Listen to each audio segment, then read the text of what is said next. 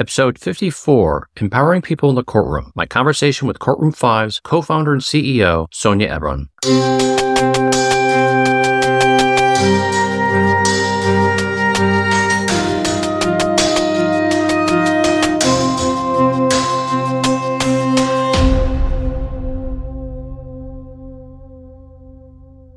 Hello, I'm Michael D. Eisenberg. I'm the tech-savvy lawyer blogging at the techsavvylawyer.page and host of the techsavvylawyer.page podcast. In this podcast series, I'll be interviewing lawyers, judges, and others in the area of law to talk about where they see lawyers, new and seasoned, taking advantage of technology in their legal work and how all lawyers can utilize technology to better their practice, improve their services to their clients, and enhance their own lives.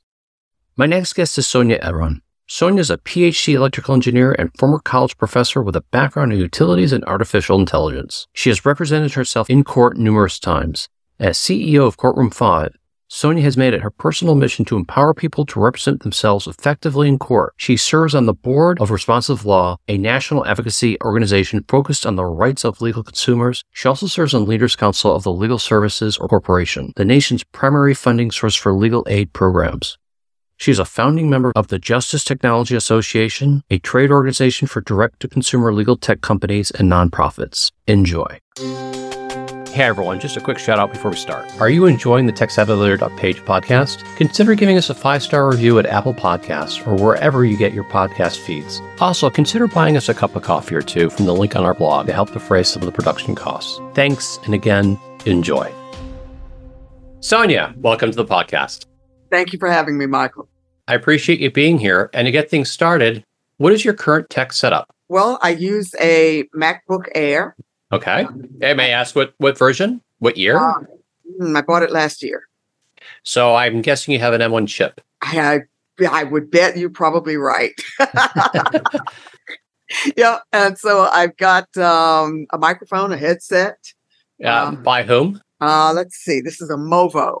Movo. Okay. I have a ring light. I do some podcasting these days. So got a ring light nearby. Well, wait. If you're doing podcasting, as I was thankfully a guest on your podcast last week or about a week and a half ago, you don't need a ring light for podcasting. We do video casting. Yeah, it's video casting. A podcast. Okay. What ends up? We broadcast live. Okay, so you do a video cast too. Yeah. So you do it. Okay, so because remember, this is a podcast. The video won't be shown. So forgive me, I am teasing you just a little. Sorry about that. We've been doing it about 7 weeks now. I think we're into week 8 on this. We do it 5 days a week. Yeah. And we had a debate, my startup founder and I. All right. A big debate about whether to broadcast video, certainly whether to do it live, or whether to just record a podcast. And I won out. I argued for live. The traffic tends to grow a little faster. I think there's something about a live video broadcast that's just, it's catnip. Just really attractive. And so, I think we've seen our traffic grow 25% in just a few weeks here. I may have to look into that because I'm trying to grow my traffic just as well. And perhaps I'm learning a little something. This, it's always so hard to get people, especially consistently. I think you broadcast at 1:00. At 1:00 Pacific. That's right. Particific. Okay. So that's 4:00 Eastern. That's right. Now, forgive me. You're on the East Coast, aren't you? I'm on the East Coast in Durham, North Carolina. Correct. And your partner, your podcasting partner, is also in Durham, North Carolina. Oh, excuse me. So if I may ask, why did you say Pacific? Because you said 1:00. Oh, okay. Okay. My bad. My apologies. Oh, no need. We're teasing each other. So Movo makes your mic. Who makes your headphones? I believe. Well, let me check. Sony makes my headphones. Okay. And you said you use a ring light. Is it one of those big ones? Is it one of those attach-ons? No, it's a big one. It is a huge monstrosity at the corner of my desk, hovering over me. and shining light on the whole room. This is a relatively tiny room I'm in. So I get, just wonderful for video broadcasting. Well, so then, if I may ask, from a content creation perspective, why is it not in front of you? There's no room. No, that's a good reason. Because I have two LumeCube cameras flanking me left and right. Because one, I didn't want to right on my eyes. Although and the other problem is I don't have room to put like a Ring camera behind my desk unless I pull my desk out a little bit, which I'm not sure I really want to do in what is my very small office here. I'm in the same situation, exactly. Mm-hmm. And this light is so big, it really wouldn't matter where it was in the room, right? It puts out some lumens here. Although there's a thought, I wonder if there's a way to mount it from your ceiling. I bet there is. That would actually, because, for my mic, I use a Blue Yeti, and I bought a spring arm to mount. You can mount them to your desk, with a clamp, but I don't want to do it to my desk because it's a glass top desk. It's a solid glass top desk. It's like a half an inch thick, but I still don't want to risk ruining the glass. So I got one for the wall. So I'm going to mount it to the wall, and hopefully that'll work. But that would be actually a pretty cool idea to be able to mount certain things just to the ceiling to help get things out of the way and off your desk. It could happen. This thing is actually on a tripod, so I could mount it very high and have it right above me if I wanted to, but it works okay. I won't bother it. I'm going to have to look on Amazon and see what I can get. There you go. Tell us, what else you got in the office tech-wise? Oh my, there's an iPad here that I use quite frequently for certain meetings. There's a speaker set because I like to have music occasionally, and so who's the speaker maker? Speaker looks like iHome. I'm not familiar with them, but I probably picked it up at a Goodwill store, or it's a used item. Let's see. There is an old postal meter here that I have not used in quite some time. I don't know how that ended up on my desk, and it's still occupying space here. There's a internet, a Wi-Fi booster. Made by whom? Looks like AT&T. So it came with the internet. I think so. So. You should check back with them, because if you're leasing that device, they always make upgrades every year or two, and you should be able to exchange it for free. Interesting. So I don't think I am leasing. I don't think I pay for it. They probably just brought it along with the installation of the service sometime ago. My guess is you're paying it through your monthly fee. Yep. I don't realize it, but I would just give them a call, say, hey, I've got this device. Has it been upgraded since, is it part of my monthly fees? Do I have to purchase it? Now, obviously, if you have to purchase it, you may not want to do that, but if you're already leasing it, you might want to see if you can get a free upgrade and perhaps a better signal. I'm going to take your advice on that for sure. I've got a couple of printers here, laser printers. Who's your brand? HP and Brother. Okay, and between the two, which do you like? HP. And what are the models? That I don't know. I think one is truer laser than the other one, which is sort of a faux laser. But I'm thinking it is probably those little cartridges, the ink drop or something like that. Well, that's not a laser printer. That's an inkjet for sure. Agreed. But when it comes to cartridge replacement, I encourage you to take a look at a site called Inkjet Superstore. Mm-hmm. They have it anywhere between half to a quarter of the prices. They are quote unquote generic, but in the 15 years I've been using them, I've only had one bad toner that I can recall. Yep. And it really does save money, and they work just as well. But that's my 2 cents. Great. And does your printer, is it automatic double side printing? Yes. Which is for sure. Yeah. Yeah. Oh yeah. Which I love. I do too. And what else? I think that's it. I count my chalkboard as a critical piece of technology. What's a chalkboard? All right. I'm an old school academic. I can't engage certain thoughts without some chalk on my fingers. It's just okay. That's fair enough. Yeah, well, so that being said, I want to go back a little bit. Your iPad. Yeah. What version is it? fairly recent. I'm not sure. Fairly recent. Is it an iPad Air, an iPad Pro, an iPad? iPad, just the tablet, right? There are several models. There's the iPad Air, the iPad Mini, I believe this is an iPad, and then there's an iPad Pro. I want to say it's the iPad Pro. I went big on it. Okay. When did you get it? For space. I bought it directly from Apple. No, when? Oh, it's been a year and a half, maybe. So I'm betting you have an M1 chip in there too. I'll bet. I will bet. Do you have an Apple Pencil? Yes, I do. Okay. Do you use it? Yes, I do.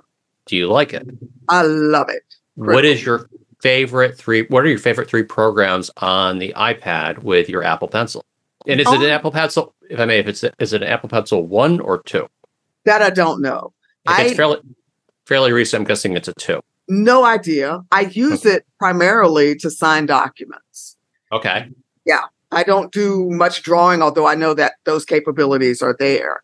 I use it primarily to electronically physically sign. And you don't have like an electronic signature through like PandaDoc or DocuSign? I could. I have access to DocuSign. Okay. Sometimes I want to sign a document. Yeah. Okay. Fair enough. You talk about, like having chalk in your hand. Mm-hmm. So I was wondering if you were looking at any ways to sort of translate that over to an iPad. No. There's something about chalk on your fingers. I'm telling you. Okay. There's magic there. Well, right? There's one thing I just want to share with you, that on an iPad, there's a special like laminate screen that you can put on your iPad so that when you are drawing on it, it feels more like a pencil on paper. Yeah. Didn't know if you had an interest in that. I'm just trying to kind of convince you to go electronic maybe a little bit more. I'm never leaving chalk, but I have seen, and actually I tried to use one of those. I think there's a product called Remarkable or something. Yeah, I've seen that. I've seen that. I tried it. I didn't like it. Why not? I have notebooks. In fact, I've actually written scholarly articles on the power of writing notes, right? You retain them in your brain and use them in your brain a different way than typing, for instance. And so I have notebooks from, I think there's Wave technology and stuff, that allows you to erase the notebook afterwards. Yeah. Love it. I bought it specifically for the purpose of capturing my notes in writing. But I don't like doing that on an iPad. I don't. It's a different kind of experience, and so. But you like it on the Remarkable. I don't like it on the Remarkable. Oh, you don't like it there either. Okay. Yeah, I don't like the Remarkable, but I have Rocket Books. That's the brand. Okay, I'm familiar with that one. Yeah, those I love. Why is that different than Remarkable, or how is it different? It is a truer experience. This is very close to paper. I think it is paper. It's the ink that makes the difference with the Rocket, right? So there is a laminate covering on the sheets of paper, but the ink itself, if you heat it up, removes the ink. Okay. So you've got essentially a blank sheet of paper. You can read. And can you send that to a computer? Yes. Okay. Yeah. So you can have that written down and like not lose it and capture it still. Got it. Yeah. Well, I have to ask, and yes, I understand the general principle that when you write something down, you're more likely to retain it than, say, if you type. Yeah. However, what do you say to someone who is a much more proficient typist than they are in handwriting? I think they lose something. I mean, there is value certainly in having proficiency and the ability to type, but, you get what you get from typing. You get a different thing from writing. And so I would, if they get what they get, look, I'm not recommending it, but I know from experience and from forcing other people, as a college professor, I was able to force other people to do some writing. I saw the results. It makes a difference. It makes such a difference for me when I'm taking tests if I have to handwrite it, which slows me down. And granted, yes, it makes you think, but my hand tends to get cramped after 15, 30 minutes. And when you got to sit there for a 2, 3, 4 hour exam, let's call it the bar. Yeah. It's a problem. But when you can, back in my heyday, I was typing about 120 words a minute. Yeah. It's the only way I can think. People think while they're writing stuff down. If I'm not like typing while I'm talking to someone in the sense of, trying to get ideas down, it's a mess. Writing has a dual purpose. Right. You can be on the receiving end where you're just capturing something in the environment that you want to store. And then there is performance writing. For instance, the bar exam, where you're trying to express yourself. And so I'm speaking specifically about the receptive part of right, where you're just trying to capture. And I think the way you capture it in your brain as you're writing is different than if you were capturing it by taking notes on a computer. That is definitely food for thought and a good lesson. Well, let's get into the questions. Yes. And question number 1, what are 3 areas of technology attorneys should be looking at when it comes to assisting those with lesser means? When I think about lawyers and their clients these days, the ones with lesser means are folks that generally aren't able to retain a lawyer. I just got back from Clio. You and I were in Nashville together, and the Legal Trends report shows that the average hourly rate for a lawyer these days is $313, is what I recall. And for litigation, for folks that need a lawyer for litigation in particular, that can rack up pretty quickly. Just outstrip the means of most Americans. And so we tend to think of folks with lesser means as people near the poverty line, folks eligible for legal aid, perhaps. But in terms of this lawyer-client relationship, folks with lesser means is the bulk of the market, right, these days. It's the average American. And so you're talking about people who might be more educated, more tech savvy, more able to do some of the work themselves than your typical very low income person, right? And so to answer your question, I think what lawyers might want to think about is minimizing the cost, reducing the friction, if you will, in the lawyer-client engagement. There's no reason for somebody to have to travel to your office. Right. In the Zoom era. Right. And it's going to be, less costly for both the lawyer and the client to be able to engage, remotely. That's one thing. Also, I think the prevalence of legal information on the internet is, number one, driving more and more people to try to do it themselves, however foolhardy that may be. Right. But it might be helpful for lawyers to better just be aware of some of those resources on the internet so that they can work with their clients in using that information properly. So you definitely want to have a good understanding of what is available in terms of legal information on the internet. Let's pick apart your answer a little bit in the sense of, not in a mean way, but just to discuss it a little more. So I run a international law practice. I represent veterans and military members and their families from all across the world. I get calls from everywhere. And, I like the idea, we talk about, you try to make things more remote, but sometimes you come across someone who doesn't have a computer or doesn't have the technological savvy of being able to use a computer, whether it's for Zoom or to sign an engagement letter through, Acrobat or DocuSign or PandaDoc, just to name a few. And for the past 16 plus years that I've been doing business, I typically have my initial consults and most of my client relations by phone, typical phone. But what do you say to attorneys to help those, again, with lower economic means who perhaps can't afford a smartphone or doesn't have the wherewithal for using a computer? It's tough, to serve someone who doesn't have, what many people consider basic technology devices available to them. You have to do what you have to do. You have to serve the people you choose to serve, right? Right. But what happens, you talk about $300 an hour for attorneys on average. And I think in today's world, the way that technology is, you couldn't run a practice efficiently without technology. And so that may then turn off attorneys from taking on those clients. Does that make any sense? Yes. So how would you encourage attorneys to help make that bridge a little bit longer in order to reach those of lesser means? Yeah, absolutely.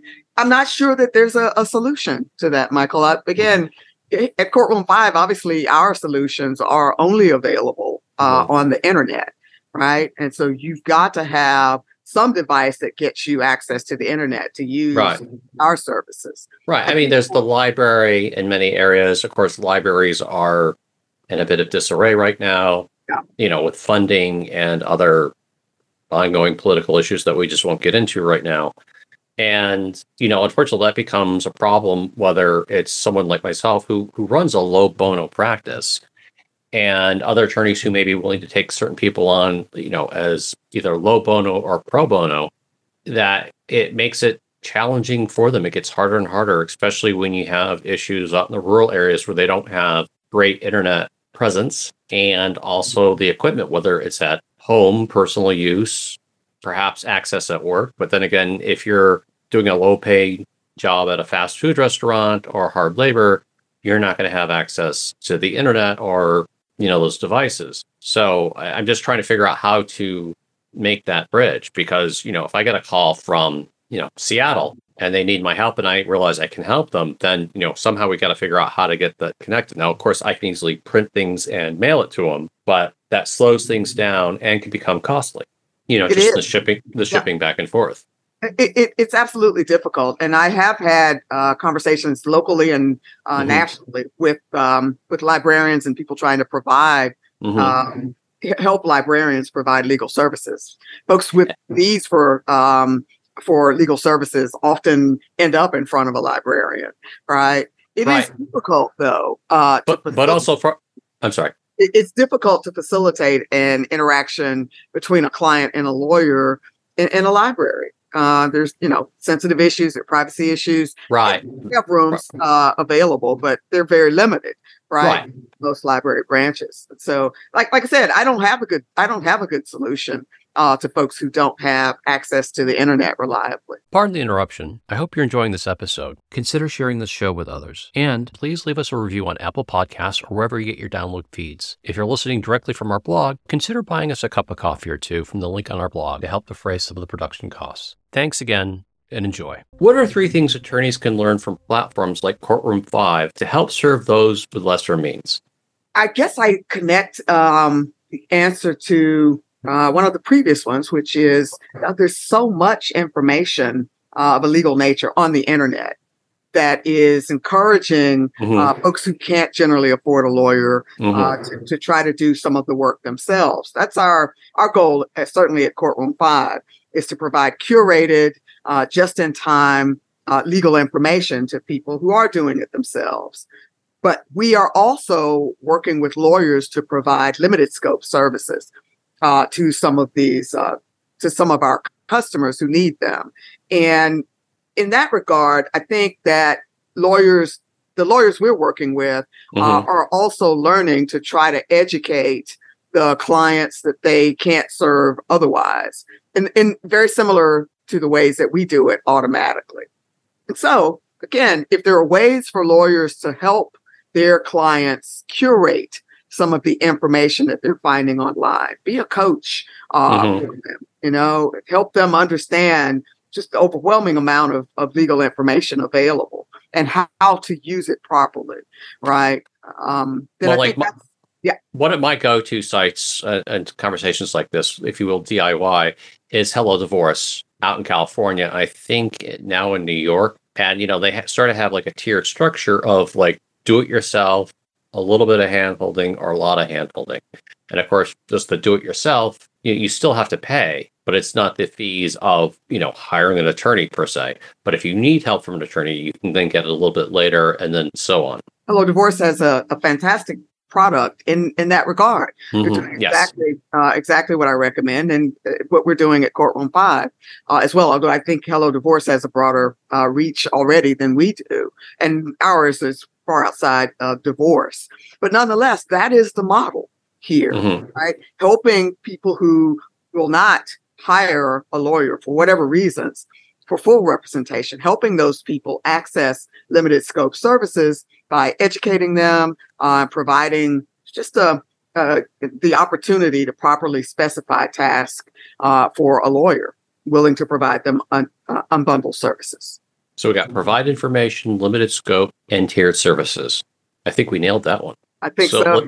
Let's go on to 3. What are your top 3 concerns regarding Courtroom 5 raising UPL scrutiny? I am a lot less concerned about UPL these days than I was when we got started with Courtroom 5. I think we've all seen just a tremendous awareness of the need to reform the regulatory environment. Certainly, some states have taken that farther than others, and I applaud those efforts. Certainly, I do think there are.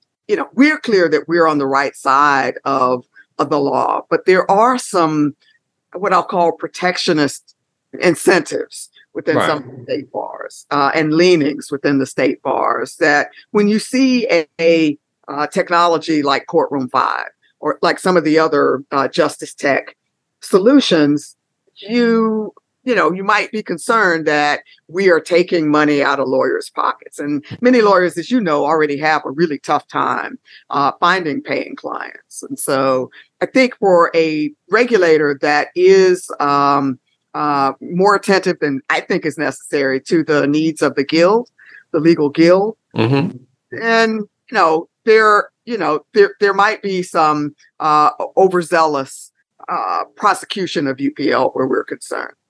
One example, frankly, we haven't had any significant challenges on UPL yet, and we hope to avoid that. We fly straight, clear, we're proactive with state bars, but there have been questions about our use of artificial intelligence. Our technology tracks the progress of a user's case and points them at each step to some training, some information that might be relevant to the step they're in, the place in their case that, where that information might be appropriate. There's far more to the solution. We provide that training. Again, it's legal information. It's not advice. We don't tell people what to do, right? But we do help them understand what might be relevant at the discovery part of a case or, at the pretrial stage, or if you're on appeal, don't try to retry the case. Right, but you're not taking their facts and applying it to the law. Not at all. This is people with a wide variety of facts. Again, we're agnostic on claim types even, right? People with a wide variety of facts get exactly the same pointers to relevant training. It's really about where in the civil procedure they are, where in the flow of litigation they are. But nonetheless, an overzealous regulator might say, oh, wait a minute, I want to take a closer look at that. We've got open books. Folks can sign up for free access to our product at any time and just see what's under the hood there. So we don't worry about this at all. But again, it's one of those things that's new, it's innovative, and something that might cause some concern, again, with an overzealous regulator. What are 3 things that Courtroom 5 and other platforms like Courtroom 5, what are 3 things that they clearly can't do? What should the user of Courtroom 5 be cognizant of that it's not going to solve for you? So this may tell attorneys, this is where I can step in and help. Absolutely. Absolutely. I don't know of any other platforms like Courtroom 5. We walk our users from soup to nuts through the litigation process and actually mimic the behavior of lawyers in the process. But having said that, there is a broad industry sector, justice tech solutions, do-it-yourself legal tech solutions, where we're all concerned about regulators who may not understand that we're providing legal information and assistance outside of UPL and fee splitting and all of those other sort of concerns. What we can't do then, we can't provide legal advice. And there are some folks who don't quite understand the dichotomy, in my opinion, between legal advice and legal information. Right. Solid line there. You pointed it out yourself. We don't speak to specific facts. Right. Okay. But that's one thing. We can't give advice. Right. Secondly, we can't split the fees. Right. And so when the lawyers working on Courtroom 5 to serve their clients, they get paid up front by the client. Right. 100% of that goes to the lawyer, right? In at least at Courtroom 5.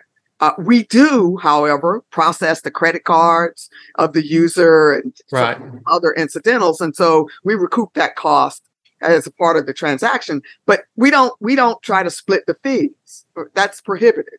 Okay. Right. But I thought in some states that depending on the referral source, that, if it's a company that refers, clients to attorneys, that they can't split fees, but they can pay certain marketing incidentals. Well, not even markets, but some sort of payment. Yeah. Exactly. Per client. I don't get too involved with that, so I'm speaking out of ignorance. But no worries. But I'm slightly familiar with it because of just legal ethics in general. But so and you can't do that, or you're refraining from doing that. We don't actually refer clients to lawyers. As a matter of fact, in many instances, lawyers are referring potential clients to us in order to monetize them, right? And so we don't have to worry about that very much. We do maintain a directory of those lawyers for folks that aren't referred by a lawyer. So, for instance, if you're in New York, we have lawyers in New York providing unbundled services. Again, they've referred clients to us and are serving them on our platform. But if we have a New York customer in that lawyer's practice area, right, they might hire that lawyer for unbundled services as well. We don't necessarily see that as a referral, just the maintenance of. Fair enough. Okay. Yeah. But cool. So we don't worry about it. Like I said, as I've just explained, we are on the right side of the law, but it's a new model. It's something that is unfamiliar to, I think, most regulators. And while we have proactive conversations with a number of state bars, there might be some who are like, what is happening here? Right. And we are happy to have those conversations with them as well. But our focus has been on closing the justice gap. Helping millions of folks who don't have access to full representation and making the promise of unbundled services a real one. So depending on the case, you get calls, initial potential client calls, and you can talk about their case generally speaking. You can talk about how the law generally applies. And, a lot of times you come at the end where it's sort of like, either you can hire me or not. And obviously, well, I shouldn't say obviously, but, I'll get do I have a case? And typically my response will be I'd like to take you on as a client. So inherently, you should have the idea that, I think you have a case, or that you may have a case, but that's also not a guarantee. Because, I can't give legal advice that, you don't have a case kind of thing, or, you do have a case, it's a guarantee. So that's, the hint is whether or not the attorney is willing to take on the client. Now, on the other hand, sometimes instead of getting, hiring and not hiring you, it's, what are the next steps I need to do? We can't really tell the person that because they're not the attorney yet. And on the flip side, sometimes, those potential clients calls can be a little testy. I'm not saying all the time, I'm not saying many times, but occasionally they can get a little testy because we're not doing that next step, especially in certain circumstances where they think it should just be done for free. So my question to you is, have you had that kind of pushback? Well, you just didn't quite do enough. I'm expecting more from you, even though I know that all you're doing is providing legal information. So Courtroom5 doesn't provide legal services at all. We don't get into those questions at all. Now, I couldn't tell you whether some of the lawyers serving our customers do, but again, they provide limited scope services. And the value of our platform is that users are able to do all of the work of litigation themselves. Something gets a little complicated, or we have some users who don't feel they read and write very well. And so, right. You may be able to find the case law, but can you understand it? And articulate it. Exactly. Can you write the document that you need legal filing? Right. And so we have, in some instances, lawyers who can help them do that. But again, the value of our platform is that this user, in attempting to do the work and understanding the work that's required, is able to specify the work they want a lawyer to do a little bit differently from somebody coming off the street into that lawyer's office. And so And so lawyers very rarely get, and this is by design on our platform, well, why didn't you do X, Y, and Z? Because the user has specified, the client has specified in a very sophisticated way what they want the lawyer to do. So when a lawyer takes that work on, they do it or don't do it, right? But there's no question about, well, I thought you were going to do something else, or I need you to do the next step. When our customer wants the lawyer to do the next step, they pay for a separate engagement, right? Right. But, it's kind of funny. So now I'm going to take it from the other side. Have any attorneys come back to you say, hey, I'm getting these calls from, users who are like, well, I could do this myself. Why should I be paying you so much? Or, I could have done it this way. Why did you do it that way? Has there been no kind of pushback or that tug of war? We don't get involved in the communications between, the users and the client, other than to facilitate. Right, but I mean, have attorneys ever come back and commented? I'm just curious. So, I'd be curious to hear how some of those future relationships go. I mean, because in any field of law, you're always going to have occasionally. I'm not saying consistently, but occasionally you're going to have clients who have unrealistic expectations, or they think they can do it themselves, or they think they can do it better, yet keep forgetting that there's a reason why you reached out to the attorney, because you don't quite understand the process, or you can't make the argument, or you can't gather the information, amongst a whole bunch of other stuff. So I was just kind of curious if you had any feedback. We haven't had that yet. Again, we're still early in the process. Right. Who knows? But, it's important to understand how these requests get served up to a lawyer. Our client, our customers aren't walking into a lawyer's office with a cardboard box of filings and saying, here's the file, here's my narrative of what happened. Tell me what to do. That's something lawyers do outside of Courtroom5. If you want to take that kind of client, that's on you. Our customers are coming to a lawyer saying, look, I've been sued. Here's the claim. I understand the elements of that claim. I am working on a motion to dismiss that claim. Here's the facts as I see them that have been pled and how they do or don't support those elements. I think there's an argument that, the stated facts, the alleged facts don't support the claim. So I want to move to dismiss on those grounds. I've looked at some case law that says, okay, I might win on this. Here it is. It's bookmarked in my account. Right. You're the lawyer. You tell me if it's right. Okay. But here's what I need done. Can you help me complete this motion to dismiss and argue that in a way that might be most persuasive? That is a different type of unbundled service client than you might have coming in off the street. And so that client, it doesn't have an opportunity to complain, oh, you didn't do, right? What'd you do? Leave off a comma where there should have been, right? Okay. It's that sort of complaint. So we haven't had yet those sorts of concerns. Oh, you didn't do it the way I wanted you to, because our customers, as a client for that lawyer, tell the lawyer exactly what to do. Or what they want. Exactly. Excellent. It's up to the lawyer whether they take that on, but they are reviewing and considering a request that is very narrowly defined. Excellent. Well, Sonja, I really appreciate you being on and sharing all of this. Where can people find you? We're at courtroom5.com. That's the number 5, although it doesn't matter. If you spell it out, you'll get to the same place. Well, why 5? Well, my co-founder and I were brainstorming what to name this years ago. We had gotten some traction just in terms of an early product and wanted to give it a name. We were listening to music in the background, and my co-founder, Deborah, said, we could call this Courtroom anything. And in the background was Looney's I Got 5 on it.